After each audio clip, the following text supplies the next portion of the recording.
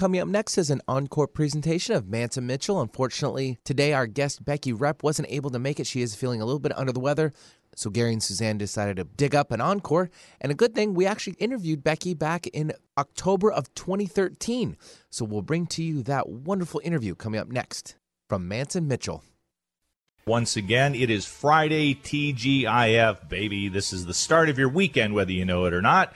And if you're one of those folks that works during the weekend, well, at least let us throw an hour of fun your way, conversationally speaking. I'm Gary Mantz. I'm Suzanne Mitchell. And we are 2/3 of the composite known as the A-Team of Alternative Talk, the third and indispensable element being, and back from a well-earned vacation, I might add, bad boy Benny Mathers at the board. Benny, how you doing? Wow, it's an honor and a privilege to be on the table of elements now, officially. The scientific periodic table of elements, I should say. I should be like BN, right? Is there a BN already taken? I don't think so. That's Bromine? what I was thinking. It might be. Well, you know what? I think BN would work better than if we just use your initials. Yeah, there we go. I don't like that one either. BM. Not so appropriate, I think. And by the way, Suzanne, we need to shout out here before I forget. Our new friend Taylor did a pretty good job. That. Yeah, I was going to say he came off the bench for Benny the last couple of weeks. We had an alternative player. That's right, and well done in Benny's stead. But there's only one Benny Mathers, and that resourceful gentleman joins us once again in the studio. Is the weather looking pretty good out there? We're fogged in, kid. We're fogged in. It's like Boston over here. It's thick as clam chowder. Oh, really? Oh, that's okay. We're meeting some people from Boston tomorrow night, Benny. Yep. We're called the Bruins. We're going to a hockey game. Hey, enjoy. I haven't been to a hockey game since the early 1980s. It was a playoff game. The Los Angeles Kings staged a miraculous comeback against the Edmonton Oilers, and I actually got to see Wayne Gretzky play and score a goal. All right. And the way he did it, all I can say is that he took all the air out of the fabulous Forum, as the arena was known at the time. That's where the Kings used to play, and the Lakers as well. Wayne Gretzky scored a goal in a way that seemed to defy physics. And everybody in that huge arena just went, oh, like that couldn't have just happened. And yet we were there to witness it. So all these years later, we're going to go see the Tampa Bay Lightning. Since we live in Sarasota and they're up the road, we're going to see the Tampa Bay Lightning play the Boston Bruins tomorrow night with a group of friends from church. Should be a good time. Yeah, a mini road trip, as it were. A mini road trip. And if we're going to talk road trip, we got to talk with the queen of the road trip, and that would be our good friend, Becky Repp, who is publisher of American Road Magazine, and she is co-owner of Mock Turtle Press, which is an imprint for travel-related books that aren't exactly like coffee table books, though there may be some included, but these are books for people with that spirit of romance and adventure on the open road, people who don't do everything by the Eisenhower Interstate Memorial Highway, who want to get on the lesser-known highways and byways, and certainly the more historic ones like Route 66, chief among them. And there is a plethora of books available under the imprint of Mock Turtle Press that will take you there, even if you can't get there physically or if you plan to get there someday. So this is our treat. We haven't talked to her in a while. Why don't we bring her on air, Suzanne? Welcome, Becky Repp. How are you today, Becky? I am great, and wow, I am flattered to be dubbed the queen of road trips. You wow, are. That is an honor. We have our bumper Thank you. music when we come back from, well, you're welcome, and it's much deserved. One of these times, and I forgot this time, we have bumper music when we come back, but, you know, there's the old Roger Miller classic from 1964, I believe it was, King of the Road, and I think that you and your husband, Thomas Arthur Repp, actually kind of embody the spirit of that, this free and easy embrace of the open road and the open-ended adventure that life can bring when you just get out there in your car to go see what can be seen. Well, yeah, thank you. We sure try to live up to that. We put over 3,000 miles on our van on the last road trip, so we're trying to do it justice. We took a long road trip this summer too, Becky. We went 3,600 miles from Sarasota, Florida up to Niagara Falls and crossed a bit of Ontario, Canada into Windsor in the Michigan area and Detroit area, over to Chicago, back down through Memphis and Tupelo and Birmingham and back to Florida. So we've also had a major road trip this year.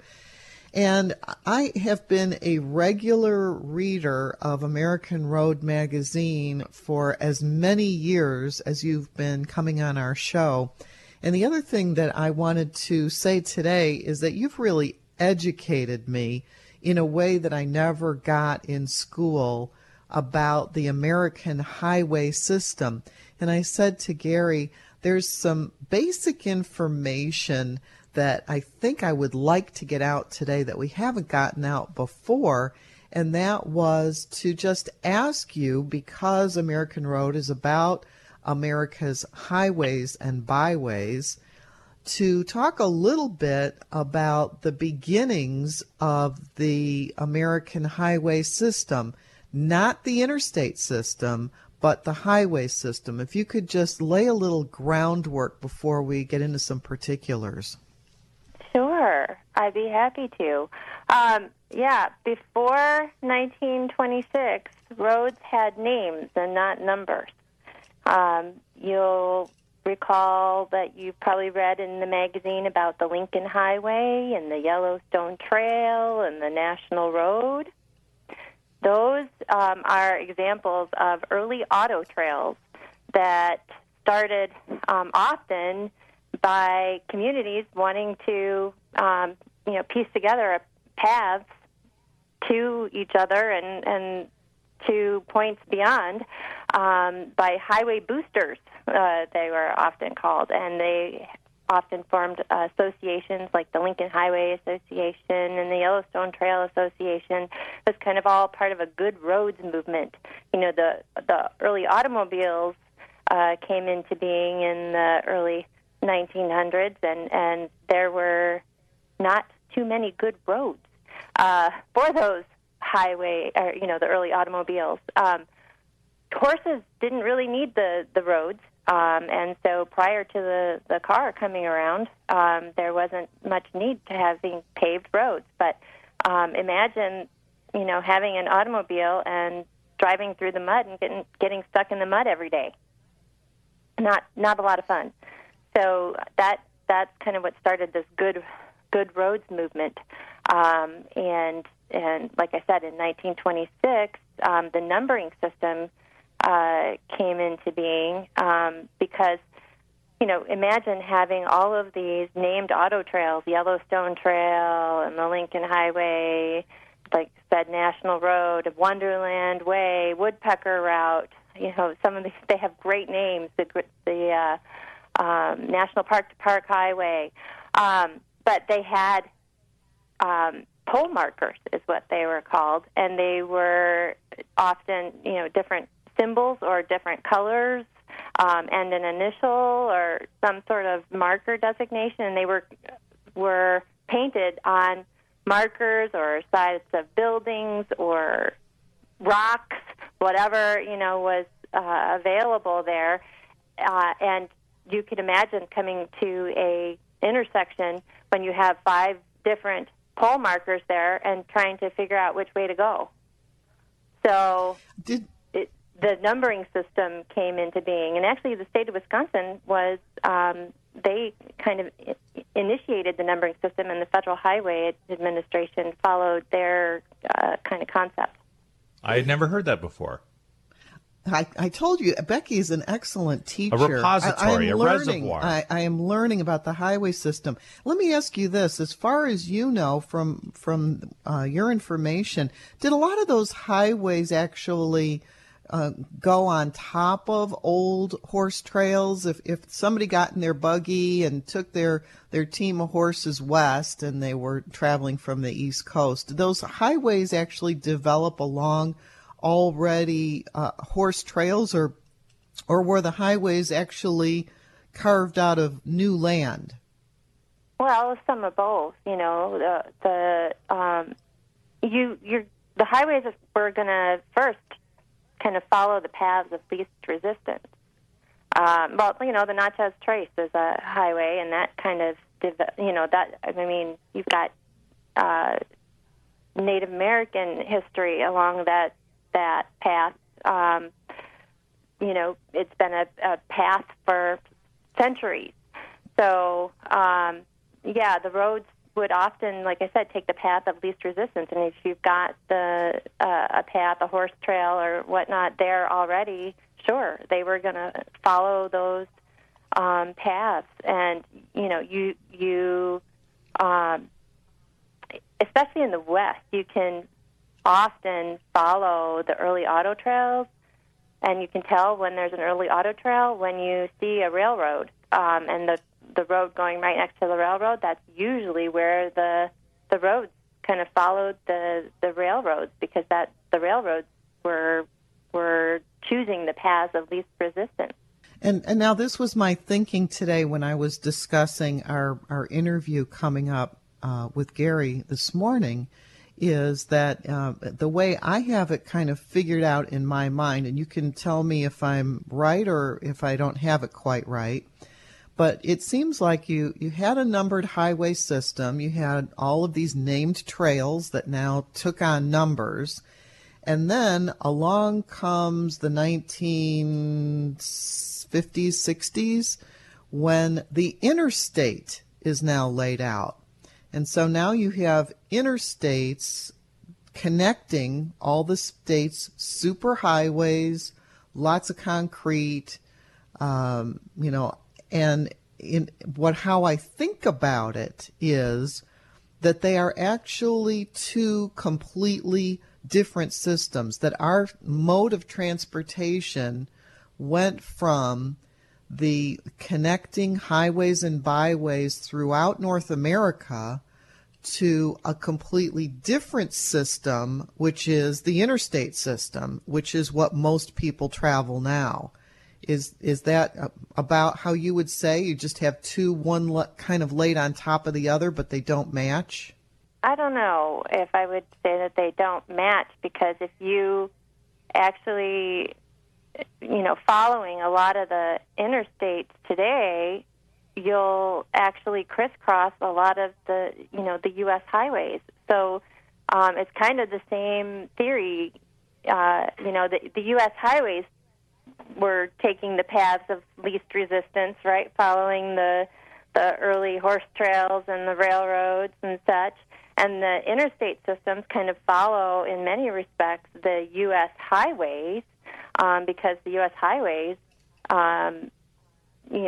were following their paths of least resistance. So if you, for example, want to trace Route 66, you're going to, on much of it, you're going to be following, you'll be seeing some of the interstates. And the interstate kind of broke up parts of Route 66 because it was crisscrossing it.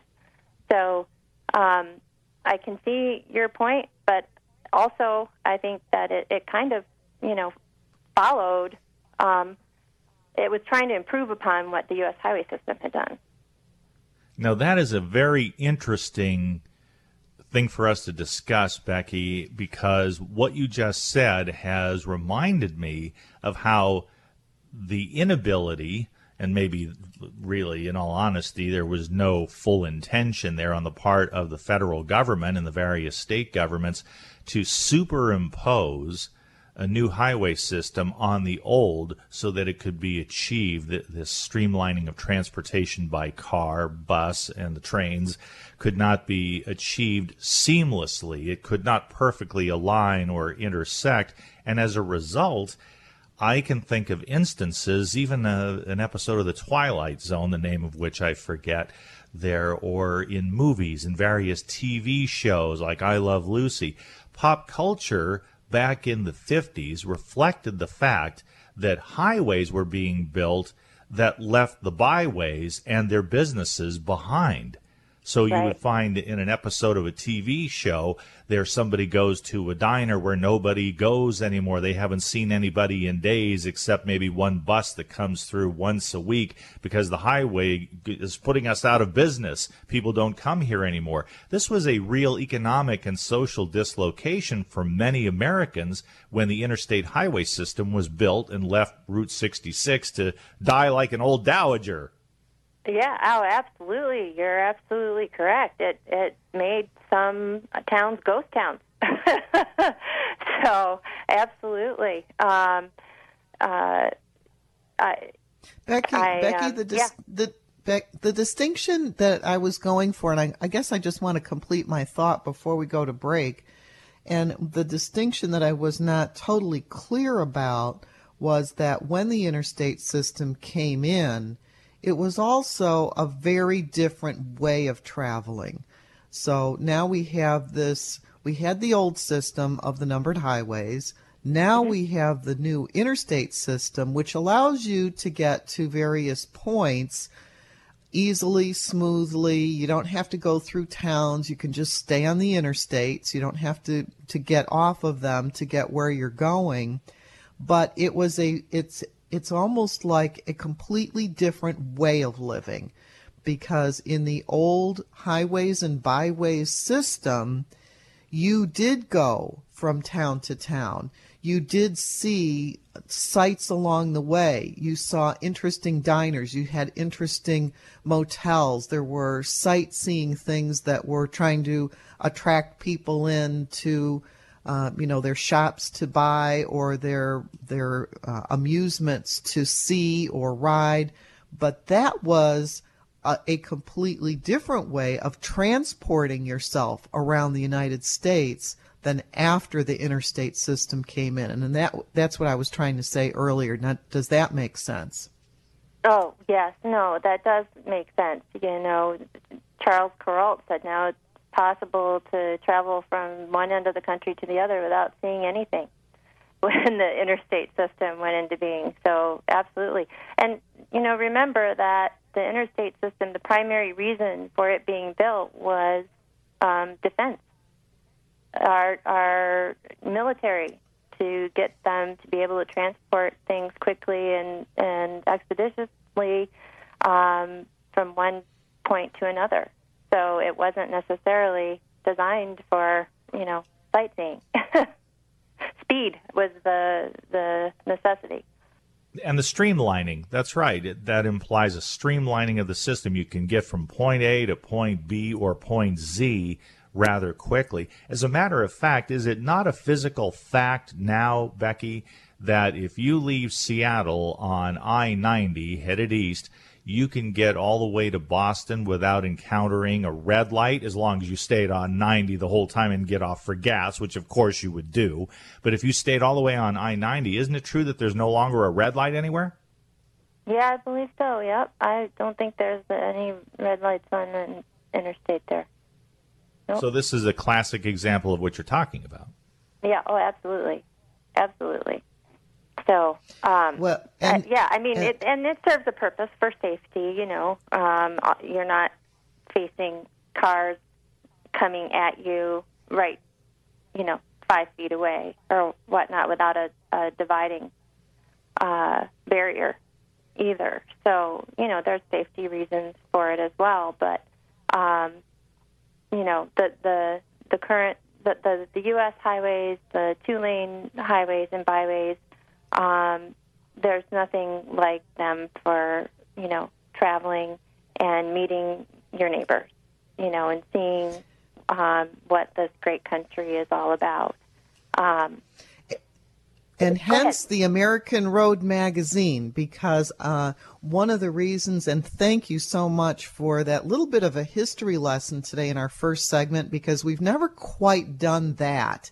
And so I said today we want to go back to basics a little bit, because the American Road magazine is all about the highways and the byways. Get off the interstate and see Americana. See where these places are. See how people lived before the interstates came, what those towns are like, and the things there are to do. We have so much more to talk about.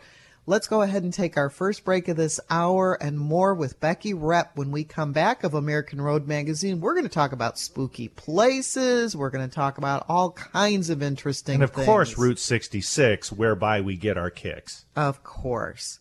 In the meantime, stay with us through this brief break. You're listening to Mantz and Mitchell on Alternative Talk, AM 1150.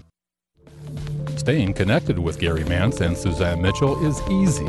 Just go to mantzandmitchell.com for the latest info on topics and guests.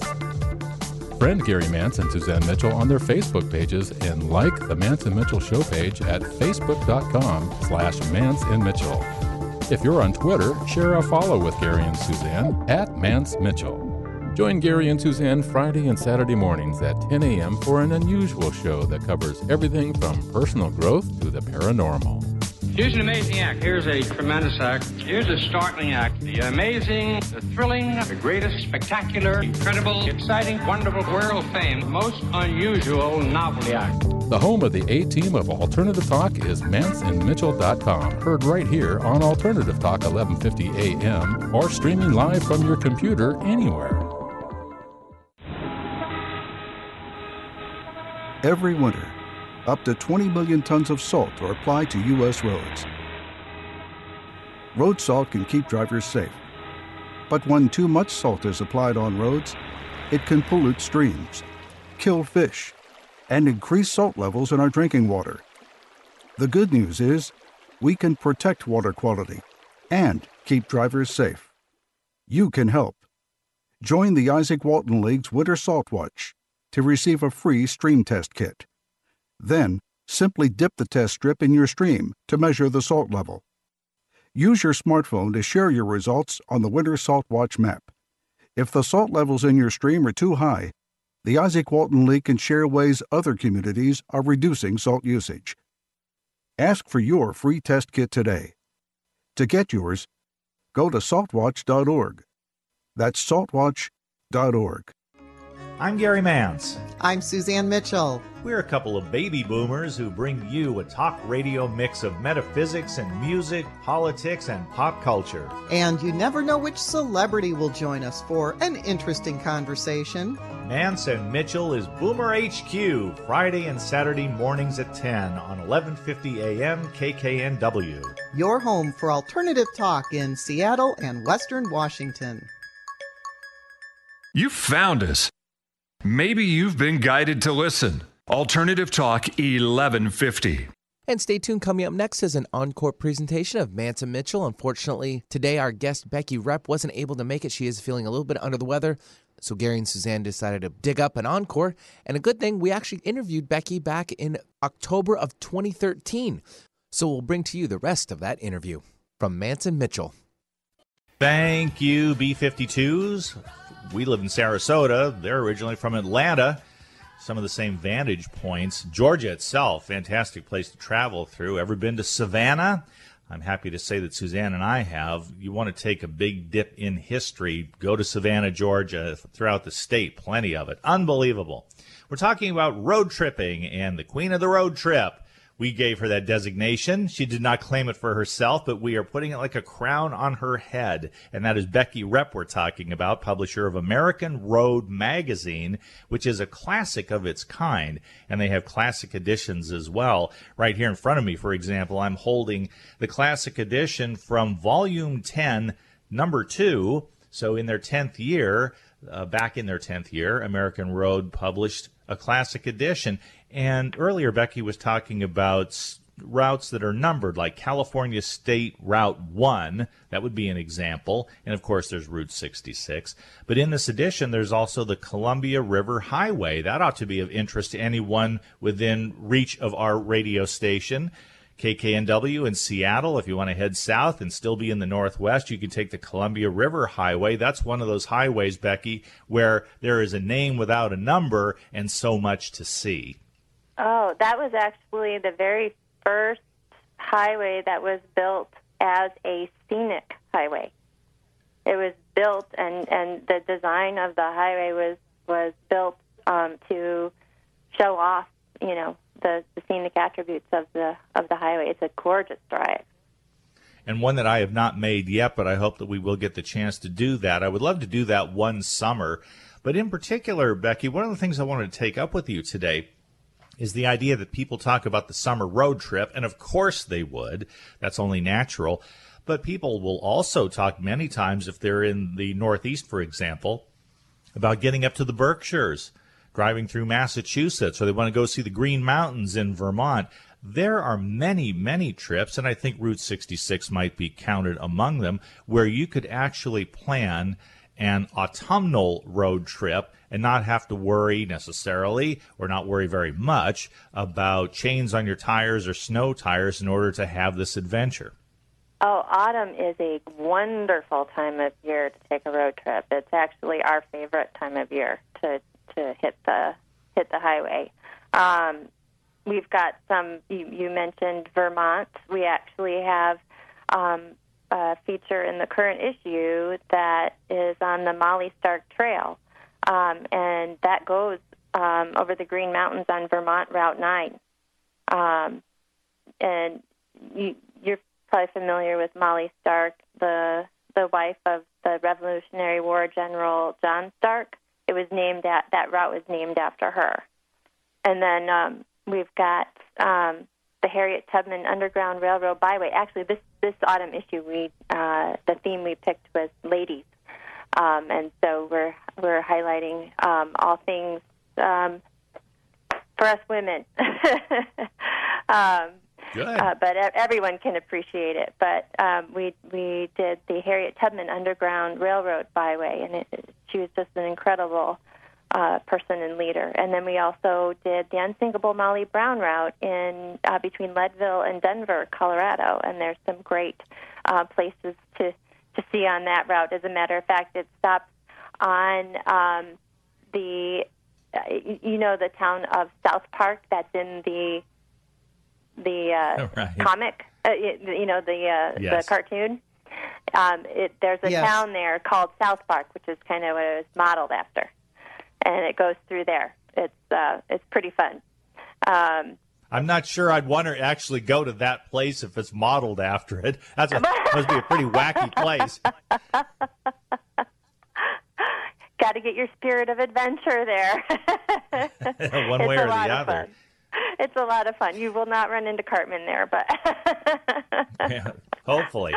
yeah. Becky, when you talk about these, and that's one thing, two things to be said here. First of all, I love American Road Magazine, and I encourage people to go to their newsstand and either find a copy, or if they're not carrying it, ask the news carrier to put it in the bookstore at the Barnes & Noble or wherever you do your shopping for magazines. You can also, of course, subscribe. American Road Magazine has this thematic quality to it, like Becky just described.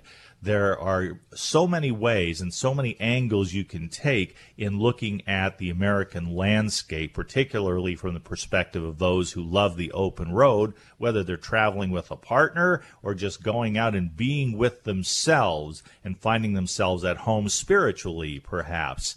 That would be true, Becky, when you're in a lot of out-of-the-way places. I'm thinking, for example, Route 66, the classic, the Mother Road. There, if you're out there, there's going to be patches, and I've never made that trip there. I hope to someday, or some leg of it. But it would seem to me that based on Suzanne's and my highway traveling, that you have to be able to travel with each other or be thoroughly comfortable with yourself, or at least willing to discover some new part of yourself when you can't rely on the radio for a companion because it gets mighty patchy out there. That's a very good point, yes. You learn a lot about yourself on a road trip, and you learn a lot about your companion if you're traveling with someone on a road trip. So, yeah, too, sometimes you'll hit some patches of road where not just the radio coverage is sparse, but you might have times when there are very few and far between gas stations or rest areas or places to eat. So sometimes it's handy to have a cooler stocked with some of your favorite things because, we all get a little ornerier when we haven't eaten or whatnot. So that kind of helps keep things a little happier, too. You know, Becky, you were talking about autumnal road trips, and I can remember from my own youth loving to go up into Wisconsin and Michigan and look at the change of leaves, and even in Illinois where I grew up.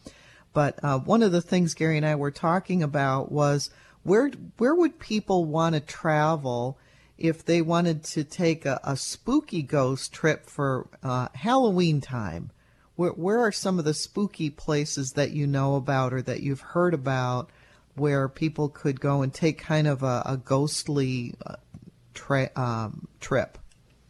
Well, you mentioned Mississippi. You mentioned Tupelo before, and that's on the Natchez Trace, and that is a very spiritual route with some paranormal activity. We did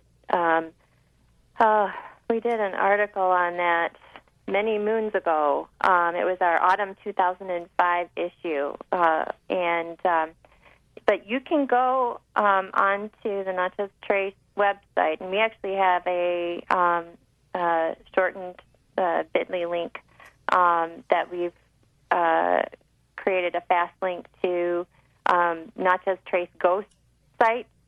So if you go to http://dld.bz and then capital N for Natchez. So it's Natchez Trace Ghost, but the N is capital, the T in Trace is capital, and the G in Ghost is capital. And that'll take you to a page that has some of the mysteries of the Natchez Trace that are there to discover. So that's a really good one. Gary had mentioned previously that on your road trip this summer you stopped in West Virginia and you found a marker to a monster, was it, Gary? Oh, Flatwoods, yes, Flatwoods, a little hamlet in Braxton County, West Virginia, yes. That was the scene of a UFO sighting and an alien encounter of some kind that is terrifying to hear about, but it's considered a classic in UFO literature. Flatwoods. Well, that you reminded me that a while back we did a article on the Mothman in West Virginia, in Point Pleasant, West Virginia. I don't know if you've ever been, but that, from my travels, that was one of the spookiest experiences that I've had. It just, gives you, how the hairs on your back of your neck kind of can stand up sometimes if it's a little. Sure. Yeah, that one was it. There's a place called the TNT area, and it's a place in Point Pleasant that it's an all but abandoned government compound. It's got a grid of man-made canals and crumbling concrete and ponds that are kind of scummy with algae. And it was there on November 15th, 1966, that the first Mothman sighting occurred. And if there's ever a place on this earth where Mothman would live, that would be it. Well, Becky, let me stop you there, because now there are people listening to this program who are familiar, and I admit I am one of those who is only familiar in the most general way with the Mothman prophecies, the Mothman incidents in West Virginia. We did go through West Virginia. The spookiest part of that leg of our journey was that it took us 4 hours to go 100 miles because of the lousy traffic with road projects and weather, and so we got put behind our schedule for the day as a result. And nevertheless, we got to see some of West Virginia, including Flatwoods. But when you say that you had this very spooky experience surrounding the Mothman legacy and the legend, what exactly happened to you that would make your hairs stand up on the back of your neck? Well, you hear about the legend while you're there, and you learn about, the sightings that happened, and you visit this TNT area, and just being in that TNT area, it's a very eerie area. Like I said, it's a abandoned government compound where God knows what they were making. But it's very just spooky and eerie and kind of overgrown. There's old buildings, old abandoned concrete buildings there that you can go in and explore, and it's just, you can imagine these people seeing this creature in this place, and I wouldn't say that there's anything that particularly happened. It's just the sense that you get when you're there, kind of the feeling that if there was something, this definitely would be the place it happened. So, Becky, I think sometimes some of these places appear spooky once they've been abandoned. When you've had some kind of life going on, whether it's a military establishment or a small town or a business or a school or anything where it was teeming with life and activity, and then it is no more, and just the buildings are left, as you said, kind of overgrown with grass and weeds. Anytime you see that, I think that a lot of times that brings up a feeling of eeriness, that at one point, there was a lot of energy here, and now all you have is the shell, the remnants. And I think that kind of gives everybody a little bit of creepiness as they see those empty, abandoned buildings, don't you think? I would agree. Like I said, there's not one particular thing that happened. It was just this kind of eerie feeling, and yeah, I would agree with you. It was interesting. Becky Repp very interesting. It would be, and there's a general eeriness around that. I can well imagine. There's a lot of natural formations in West Virginia where legends would abound, I think. I've noticed the same thing in Utah. If you go to Zion National Park, there are many paranormal legends that stem from Native American culture and places where it is not recommended that you go after dark. So we love those sorts of stories on Mantz and Mitchell, that's for sure. We're talking with Becky Repp. She is the publisher of American Road magazine. You should go out and buy it. Better yet, subscribe. It's a treat every time it comes out. And I want to make sure I have this correct because it shows up at our doorstep. There, it seems to me we get it quarterly. Yep, that's right. Good way to... In that way, you're using your best material. You're not having to churn out something like news magazines. You have themes, and you establish them in advance, and there's a wonderful quality to it. You never know quite what to expect, but every issue is special. That's what I notice. American Road magazine. We'll talk more about places on the American Road that you can visit, places where you can go and have an adventure. More with Becky Repp. As we continue Mantz and Mitchell on a Friday, you're listening to Alternative Talk 1150 KKNW.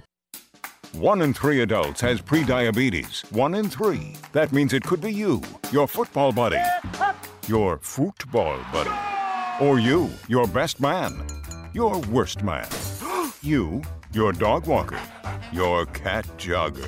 While 1 in 3 adults has prediabetes, with early diagnosis, prediabetes can be reversed. Take the risk test at doihaveprediabetes.org. That's doihaveprediabetes.org.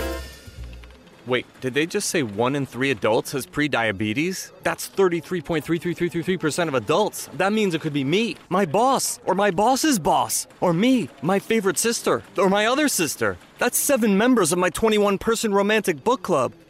Wait, the 1 in 3 could be me, my karaoke partner Carol, or my karaoke enemy Jeff. I'm going to take the risk test at doihaveprediabetes.org. Brought to you by the Ad Council and its Prediabetes Awareness Partners. Alternative Talk 1150. We're on your radio at 1150 a.m. We're on your HD radio at 98.9 Channel 3. So many ways to listen. We're on the web at 1150kknw.com. Streaming live audio and video as well as MP3 archives of many of our shows. So many ways to listen. And now, we're on your smartphone or tablet. Download our free app in the Apple App Store or Google Play and take Alternative Talk 1150 anywhere you go. So many ways to listen. I'm Gary Mantz. I'm Suzanne Mitchell. We bring a unique talk radio blend your way every Friday and Saturday on 1150 KKNW. From pop culture to the paranormal, you get variety in a conversational style. Whether it's UFOs or ESP, angels or the afterlife, Bigfoot or your big dreams, everything is fair game on our show. Join the A-Team of Alternative Talk Friday and Saturday mornings at 10 on the station that leads the pack without following the herd. Alternative Talk, 1150 AM. The search is over. You found the station that's not afraid to be different. Alternative Talk, 1150 AM. And stay tuned. Coming up next is an encore presentation of Mantz and Mitchell. Unfortunately, today our guest Becky Repp wasn't able to make it. She is feeling a little bit under the weather. So Gary and Suzanne decided to dig up an encore. And a good thing, we actually interviewed Becky back in October of 2013. So we'll bring to you the rest of that interview from Mantz and Mitchell. Welcome back to Mantz and Mitchell and our guest, Becky Repp, publisher of American Road magazine. One of the issues that I remembered enjoying far more than some of the others was one that you did about the touring around Wisconsin and Chicago and I think Iowa, but I'm not sure, having to do with gangsters. And it puts me in mind, Becky, of the fact that oftentimes American Road is around a theme. So I wanted you to talk a little bit about some of the themes that you've had over the years in American Road magazine. Well, yes, you mentioned the gangster issue. That was one of our themes with the Babyface Nelson route that we created. And we had a Bonnie and Clyde route from Texas to Louisiana, where we traced different stops that they had made. We also, just this last spring, had a pirate issue, a pirate-themed issue, and we traced a Blackbeard route in North Carolina. And just to hit on your spooky autumn things a minute, there between Swan Quarter and Bath in North Carolina, there's a spot around Rose Bay where folks have heard, they've named this thing Teach's Light. It's kind of a fiery orb that bounces around the region, like almost like a beach ball on fire. Nobody knows what the cause of this phenomenon is, but one of the stories is that it's Blackbeard's head searching for the rest of its body. That was going to be my first guess. Yeah. Yeah. So, but yes, that pirates was one of our themes, a really fun theme, really popular issue that we just did. And the spring before that, we had a fun and games issue where we did a pinball route, for example, from New Jersey to Baltimore, and highlighted different locations that were significant with regard to pinball, the game of pinball. And we did 10-Pin Alley in that issue as well. It's bowling, different places, bowling places between Milwaukee, Wisconsin, and Arlington, Texas, and that was a lot of fun. We've done a extraterrestrial issue, and I'm sure your listeners are familiar with U.S. Highway 70, and you get into the Area 51. Better known as the extraterrestrial highway. Absolutely. So, yeah, we pick a theme for each issue, and then we, proceed to fill the issue. The summer issue that we just did had an electric theme, and we're back to talking about those early auto trails before roads had numbers. There was a early auto trail called the Electric Highway, and we traced that from 4th, 5th to Missoula, Montana in the summer issue. And then we also did a feature that highlighted 100 really cool neon signs across the country. So that was a lot of fun. So yeah, we pick a theme and we run with it. So each issue is going to have a different theme. I like the neon theme issue and looking at all of that old signage. And, thank heaven that people do really preserve some of that old stuff. I think also, I don't know if it was an entire theme or if it was just in an issue, but even old gas stations you've had, some of them still working, some of them that are more like tourist attractions. But this is Americana in a way that you just can't get if you're going in and out of a fast food place and, back on the interstate. This is like really getting down to how people used to live when they were filling it up at the old Texaco station, maybe in the 1930s or the 1940s, and where people went for their gas and how they tried to attract people in with their design or what it is they had going. Sometimes a barbecue right next door, or an Indian teepee, or a teapot. I mean, large inflated animals, just different things that you wouldn't even think you would see in the normal course of living. When you're just going between your house and your work and you're taking the interstate to, grandma's house or your children's house, you wouldn't stop to think about all the different sites that there are in any particular region until you do get off the road, until you see what else is there to see. And that's really what the magazine is about, is, getting back to our history, which in some cases I'm glad to see being revitalized, and in other cases just kind of disappearing on us. Yeah, it's always sad when you see a piece of roadside architecture or a landmark disappear. Fortunately, there are some historic highway associations out there today that are doing a lot of great work to help preserve the roadside Americana.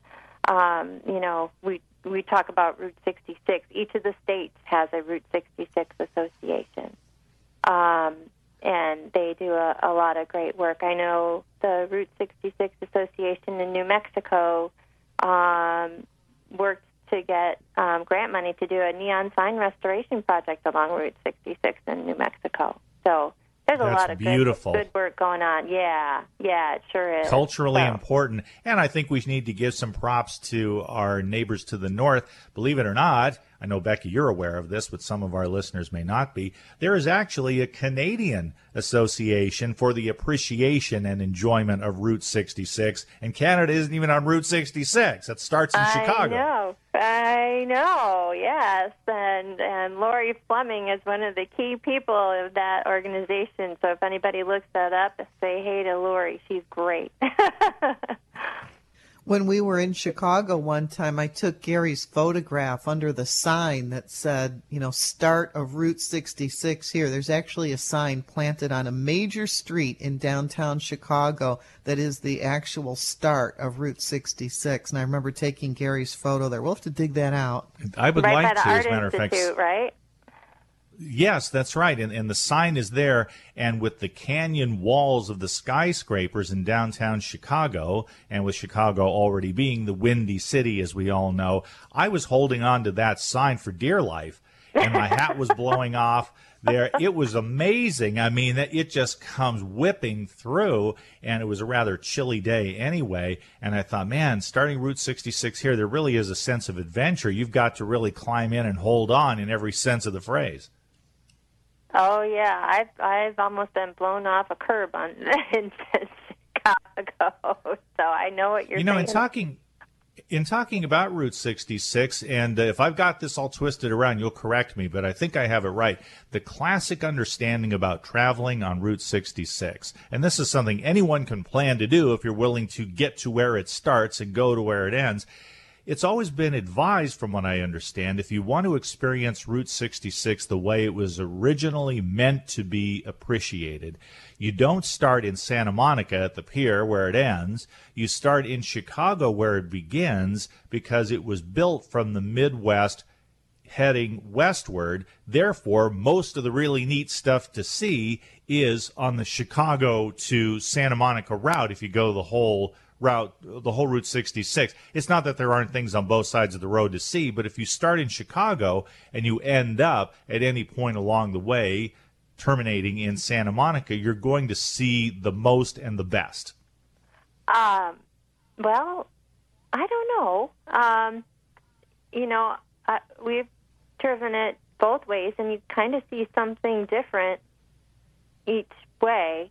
And actually, I would submit that you see something different on each Route 66 trip, no matter which way you're traveling it. It's a different so is this trip the kind of, every time.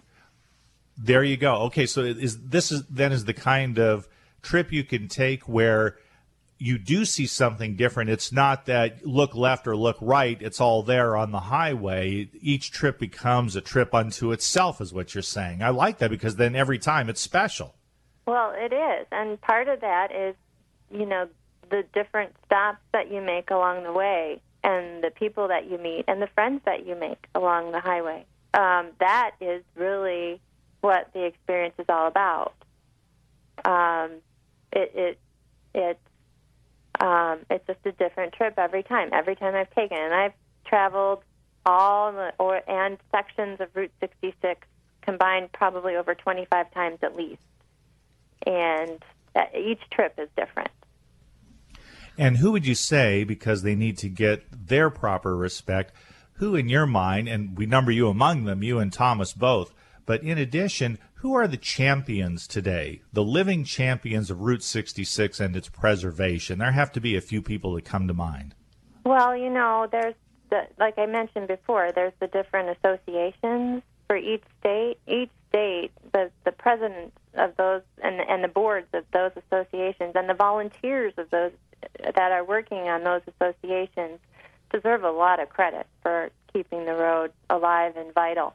And there are also, in some states, have worked to designate different sections of Route 66 as a national scenic byway, like in the state of Illinois was successful in getting their section of road designated as a national, scenic byway. So that made it eligible for different, programs which help the road.